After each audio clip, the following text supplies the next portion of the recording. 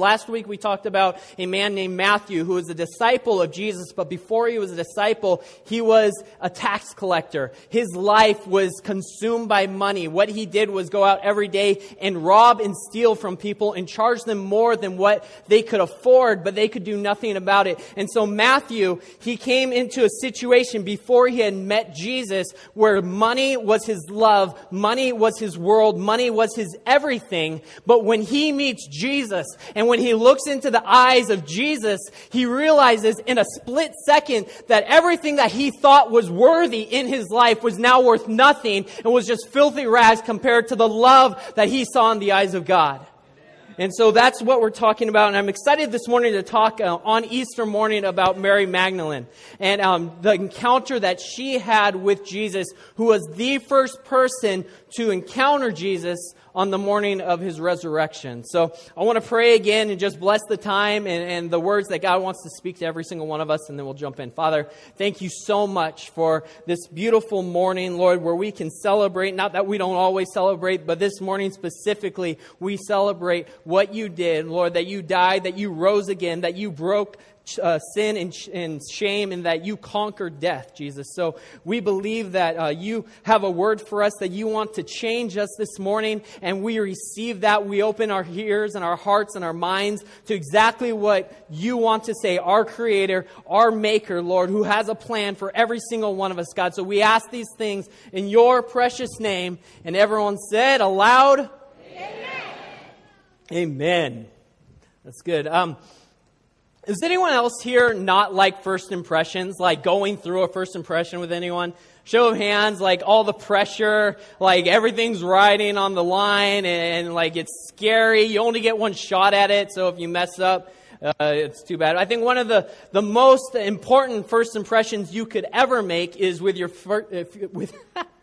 with your future father-in-law. See, I get nervous even talking about it. Now, my father-in-law is sitting here in a really cool blazer. But many of you know that I didn't date in high school. So meeting the father-in-law or the parental in-laws was not something I had a whole lot of experience with.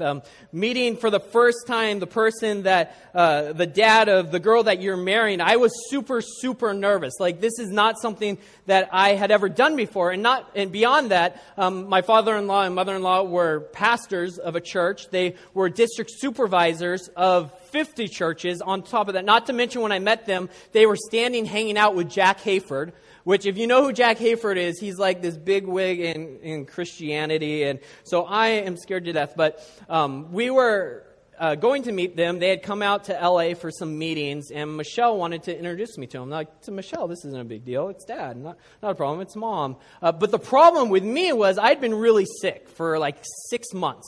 And I had this weird tonsil thing where they would swell up, and I couldn't swallow. And if I did swallow, it would come out of my nose. TMI, I know, but I couldn't swallow unless if I iced down my throat, and then I would take these antibiotics, and they were like my lifeline, especially on this day where I'm about to meet my future in-laws, or I knew that they were going to be my future in-laws. They probably didn't know that yet. But on top of that, I also had this issue with my jaw that I think sort of was related to my throat, where I couldn't open my jaw more than like a quarter inch. So I could barely even get a spoon in there to eat. And we were going to go out to dinner afterwards, and I knew that I was only going to be able to eat soup, and these people were going to have such pity on me, but there's no way that they're going to entrust their daughter, their firstborn, to this guy. And so we get there. I'm super nervous. I need to take my antibiotic because that's like my like warm comfort blanket. I just know if I have that, then I'll be okay. But I don't have any water left, and my throat's super dry, and it's one of those, it's a capsule, so it's got the plastic coating on the outside. And I was like, no problem, I'll just like swallow it. This isn't a big deal. Bad idea. Really bad idea. So I go to swallow it, and it like adheres to my throat. And when those things open, what's inside of them, it is like napalm. It is like burning my throat. So we're walking, I'm hacking up my lungs, literally, burning sensation, napalm in my throat. We get to him, and the only thing I can see is that my father-in-law, future father-in-law, has a bottle of water in his hand. He's standing with Jack Hayford and Julie, And no, the first thing out of my mouth was not "nice to meet you, Mr. Van Dyke," or "thank you for coming, Mr. Van Dyke." It was, "Can I please have a drink of your water?" And so he's looking at me, he's like, "Yeah, sure." And I don't think he asked for it back. But meeting a father, it's a big deal.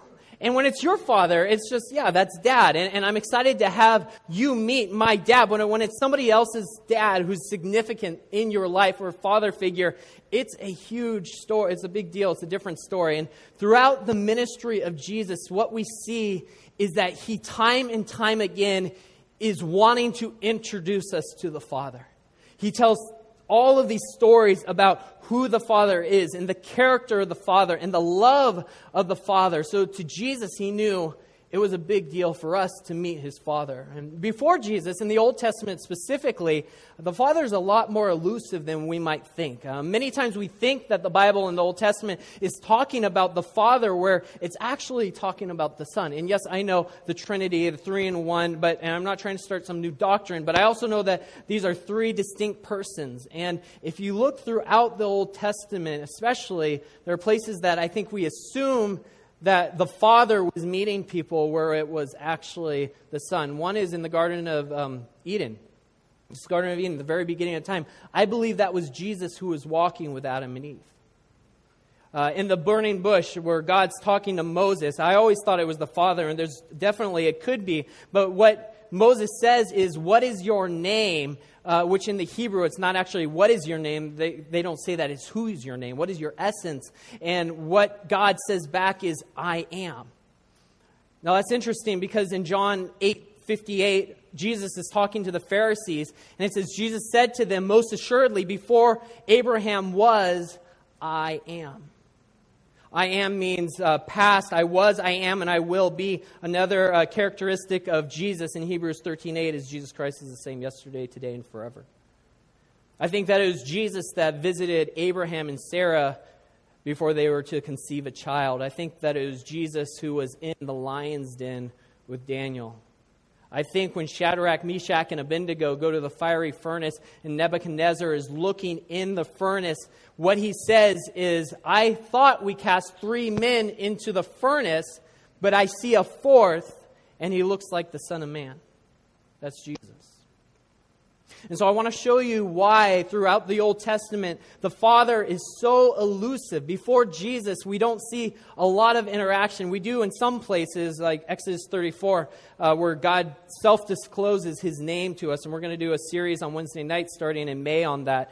But I want to show you what Jesus did on Easter morning that gives us the ability to be introduced to and have a relationship with the Father. And so we're going to be in the context first is John 14 through 16, which is the Last Supper. And Jesus is telling his disciples that he's going to go away, but then he's going to come back.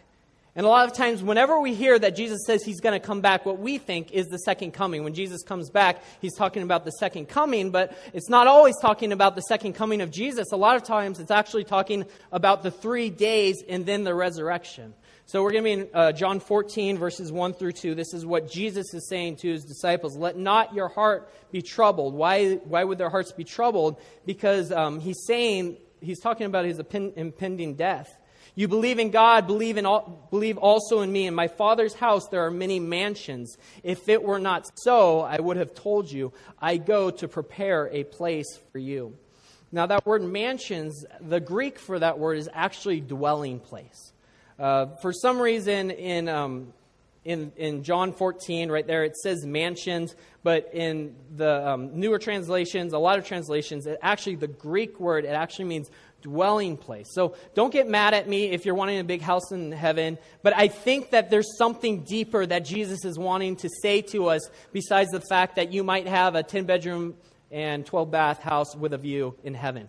I think there might be something a little bit deeper than that. And so what Jesus is saying here is, I am going away so that you can dwell with the Father, so that you can be in his presence. Because right now you can't.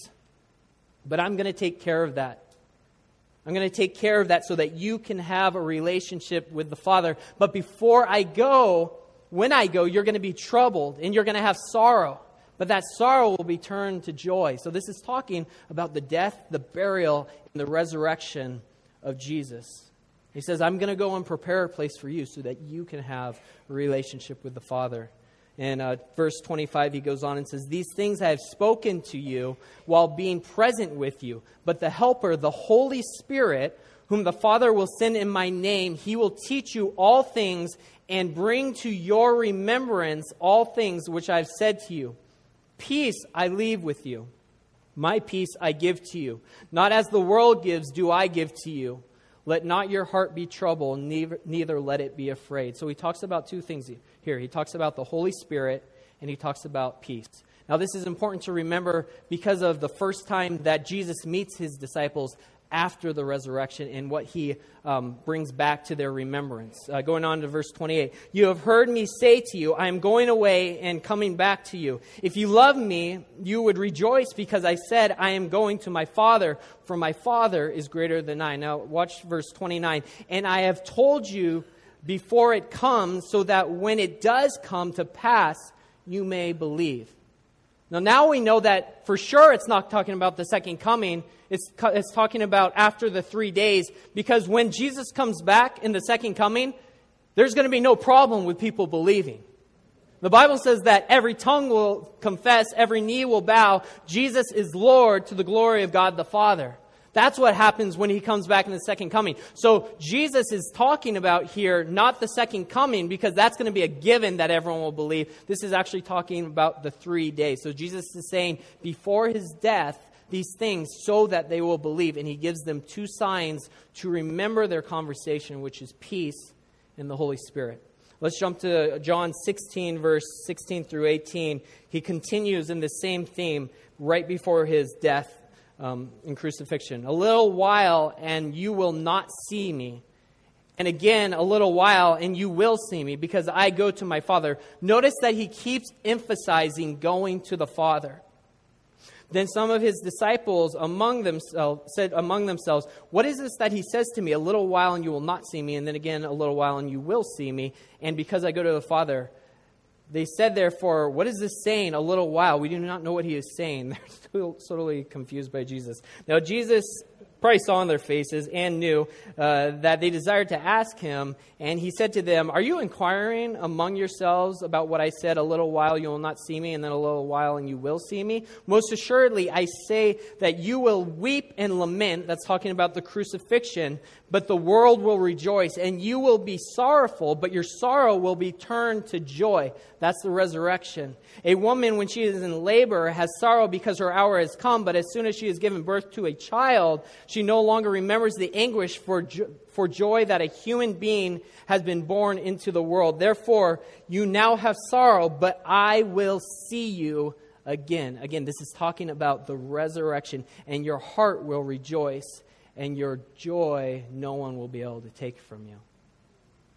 So he's saying things are going to happen, and you're going to be sad, but you will have joy again. And remember these two things that I've spoken to you, peace and the Holy Spirit. And I'm telling you these things before they happen, so when they do happen, you will believe. So let's fast forward now to Mary's encounter, face-to-face encounter with Jesus. Now again, Mary is the first one to encounter Jesus after he dies and is resurrected. In John 20, verse 1, it says, now on the first day of the week, Mary Magdalene went to the tomb early while it was still dark and saw that the stone had been rolled away from the tomb. So what she does is she runs, she gets Peter and John.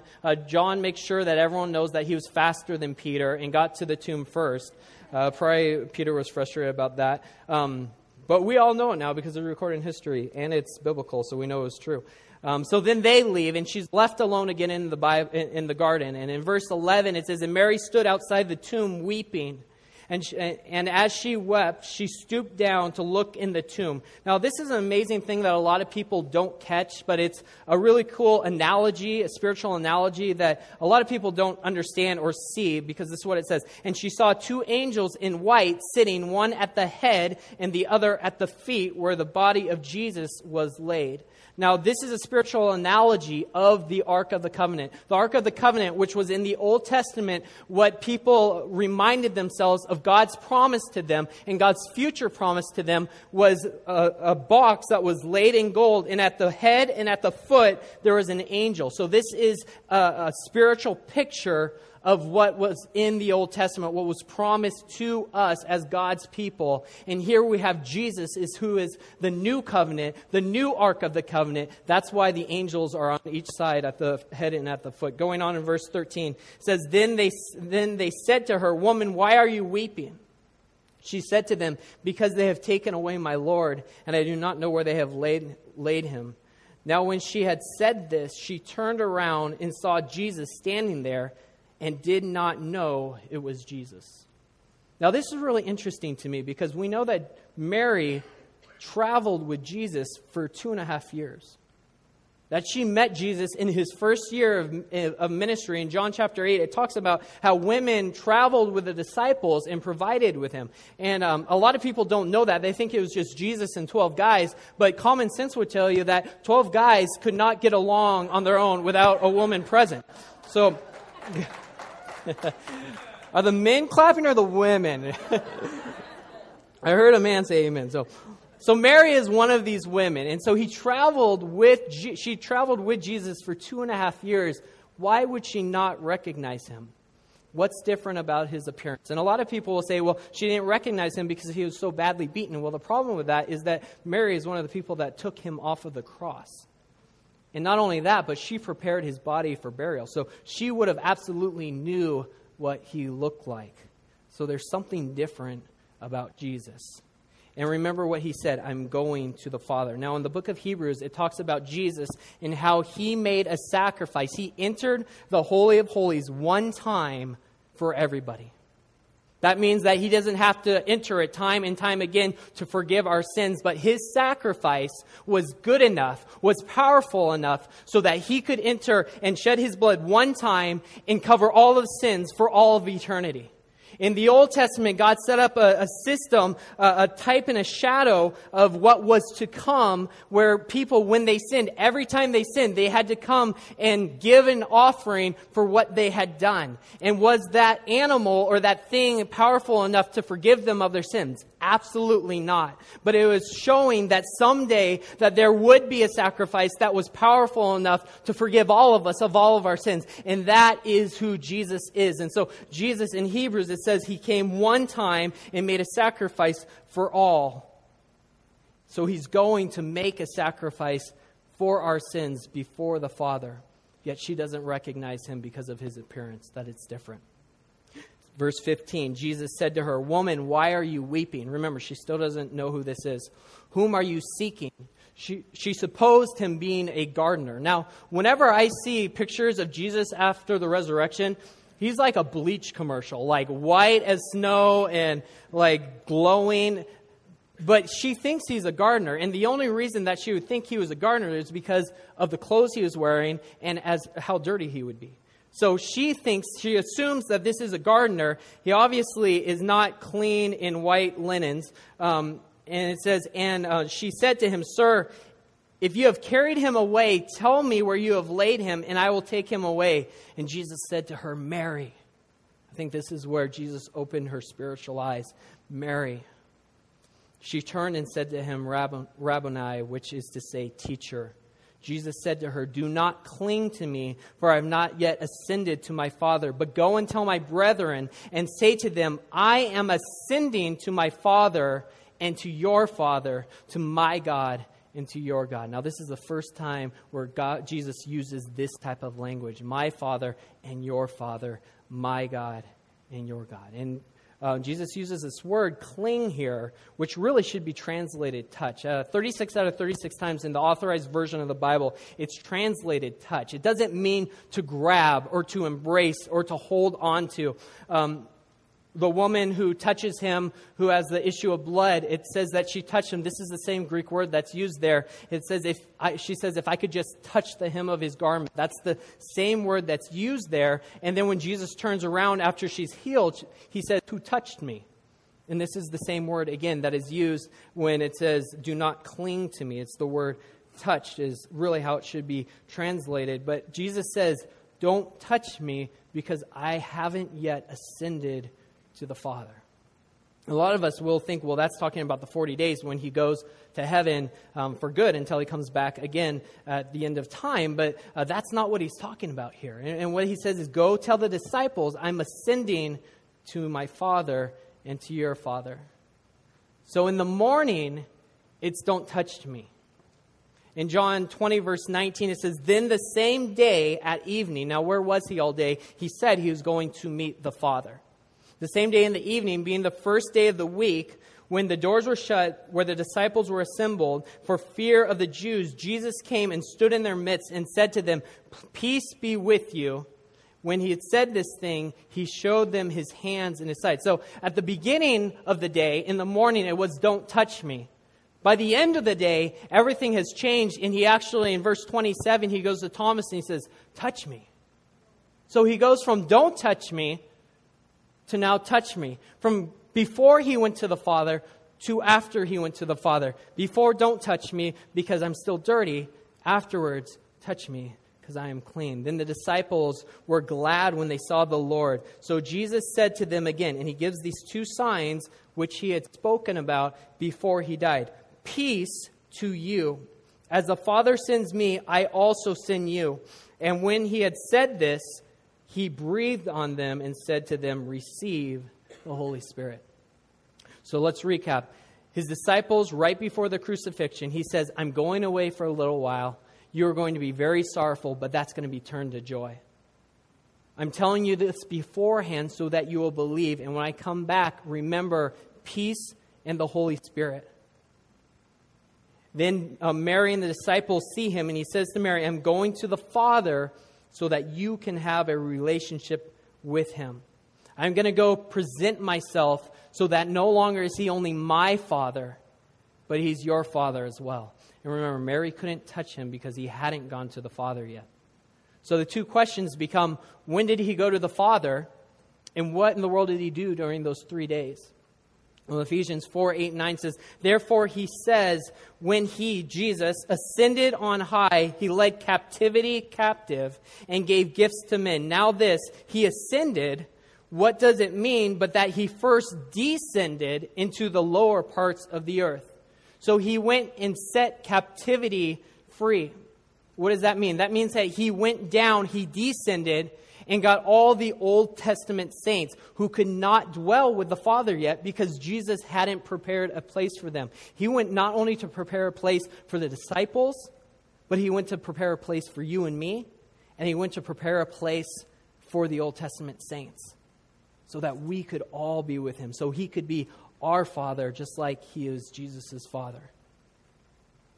So he goes and he goes down, and then he, on his way back up to heaven to reconcile us to the Father, he actually stops by earth because he had to tell Mary to tell the disciples to meet him. Now, he had already told the disciples to meet him, but whenever you really want something done, you have to tell a woman. So he tells Mary.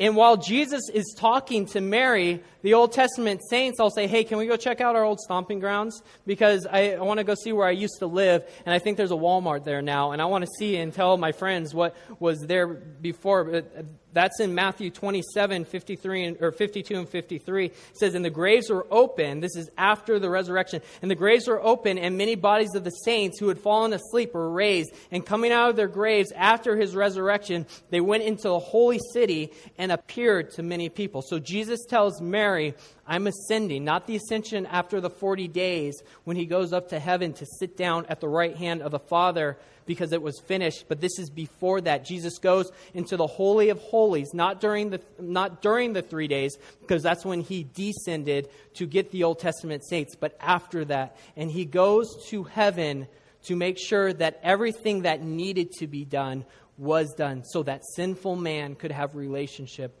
with perfect God. He did it. He did it on Resurrection Sunday, the day that we all celebrate today. Now, wouldn't it be powerful if somewhere in the Bible it spoke of what happened when he went to the Father after the 3 days? Between morning when he spoke to Mary and evening when he sees the disciples. Well, there's a really powerful passage in the book of Daniel that I want to read to you. It's the second most descriptive passage of the Father in the Old Testament. But before I read that, it's important to read something that Jesus says right before his crucifixion. In John 12:31, it says, "Now is the judgment of the world." That's Jesus talking. "Now is the judgment of this world. Now the ruler of this world will be cast out." Who is he talking about? He's talking about Satan. And this word "now" is very important because it happens right before Jesus goes to the cross. Now is the judgment of the world. Now the ruler of this world is to be cast out. Not 2,000 years from now. Not 3,000 years from now. He says the word "now." In other words, I'm going to get back what man lost when they lost it to Satan in the garden. So let's go to Daniel 7, verses 9 and 10. And I love this passage because it gives me chills talking about the Father in Scripture. Here he is. "And I watched till thrones were put in place, and the Ancient of Days was seated." That's the Father. "His garment was white as snow, and the hair of his head was like pure wool. His throne was a fiery flame, and its wheels a burning fire. A fiery stream issued and came forth from before it. 1,000 thousands ministered to him. 10,000 times 10,000 stood before him. The court was seated, and the books were open." Now, a lot of times we think this is talking about the end times because it sounds very end time-ish. But remember what we just read. Jesus speaks and says, "Now is the judgment of the world. Now the ruler is to be cast out." And we have to realize that this is saying court. The court was seated. Court is happening here because there's a judgment that's about to be put forth. And it goes on in verse 11 and 12. "I watched then because the sound of the pompous words which the horn was speaking. I watched until the beast was slain." Again, now when we hear the word beast, we think the book of Revelation, and the beast is Satan at the end of time. But in Daniel, there's actually 4 beasts. There's not just one beast, there's 4 beasts. And this one is slain and is thrown into the fiery pit. Now, in case you didn't know, death was defeated and destroyed and killed 2,000 years ago. Death has no longer any power over the believer because death was destroyed. It goes on and says, "And I watched until the beast was slain, and his body was destroyed and given to the burning flame. As for the rest of the beasts, they had their dominion taken away." What does Jesus say to his disciples? "I have now the keys to the kingdom, and I give them to you." Why is he able to say that? Because dominion had been taken away from the devil. "As for the rest of the beasts, their dominion was taken away, yet their lives were prolonged for a season and a time." Now, this is what happened when Jesus met Mary, when Jesus left Mary. In verse 13, "I watched in the night visions, and behold, one like the Son of Man coming with the clouds of heaven." In Hebrews, it talks about the Old Testament saints being a cloud of witnesses. Remember, the Old Testament saints, they come up with Jesus after he descends to the ascension. And this right here says that he came with the clouds of heaven. He came to the Ancient of Days, and they brought him near before him.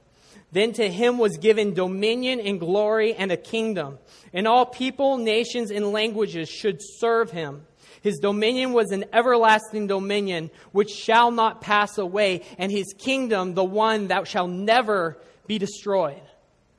This is talking about what happened after Jesus left Mary and said, "I need to go to the Father." What did he do with the Father? He took away the keys of hell and death and dominion from the devil, and now has given it to you and me.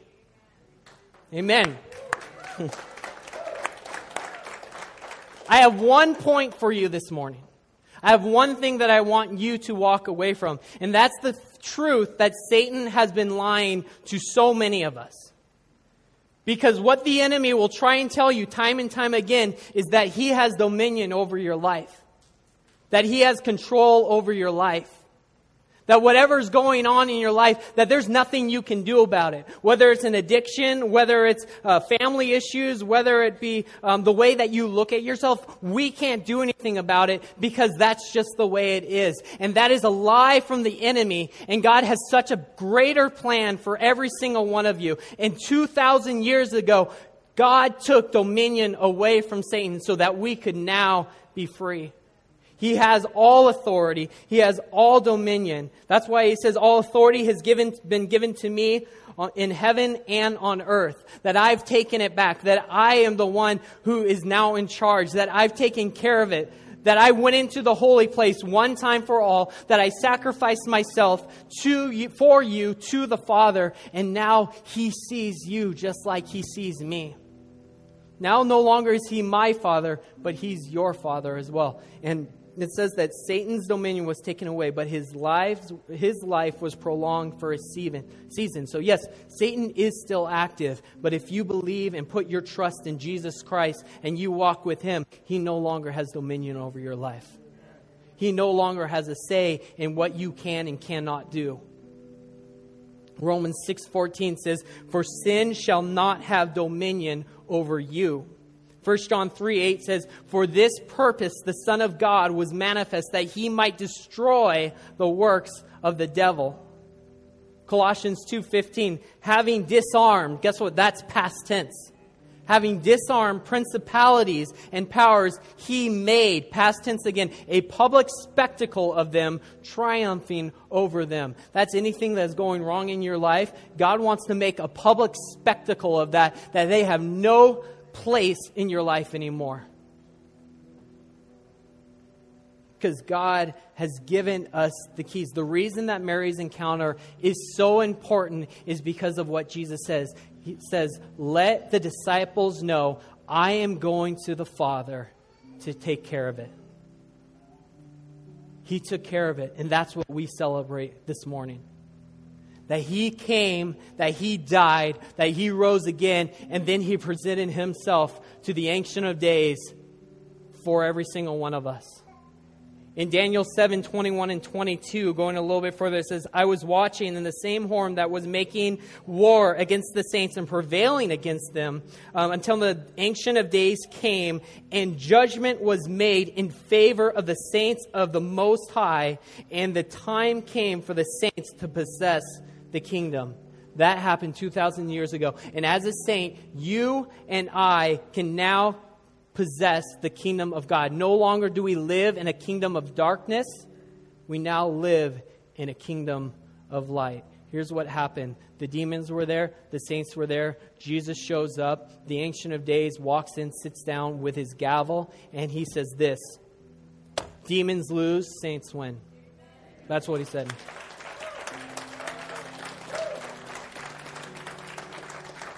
But here's my question for you. What team are you playing for? Because you give dominion every single day to somebody in your life. You don't have to give dominion to the enemy anymore because Jesus has taken it away. But so many times we decide to yield dominion to one who no longer has dominion.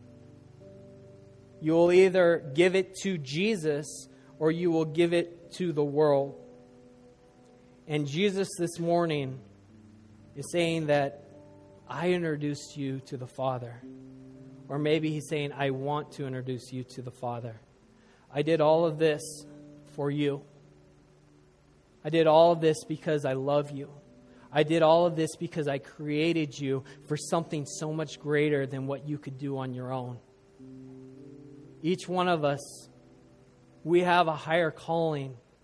And the only reason that we can walk in that calling is because the keys and the dominion that was taken away from us was taken back by Jesus. But you have to have a relationship with him. That is the story of Easter. And he wants it to be spread to every single person around the world. It's the reason he came, so that he could beat sin and death and condemnation to introduce every single one of us to the Father. Would you pray with me?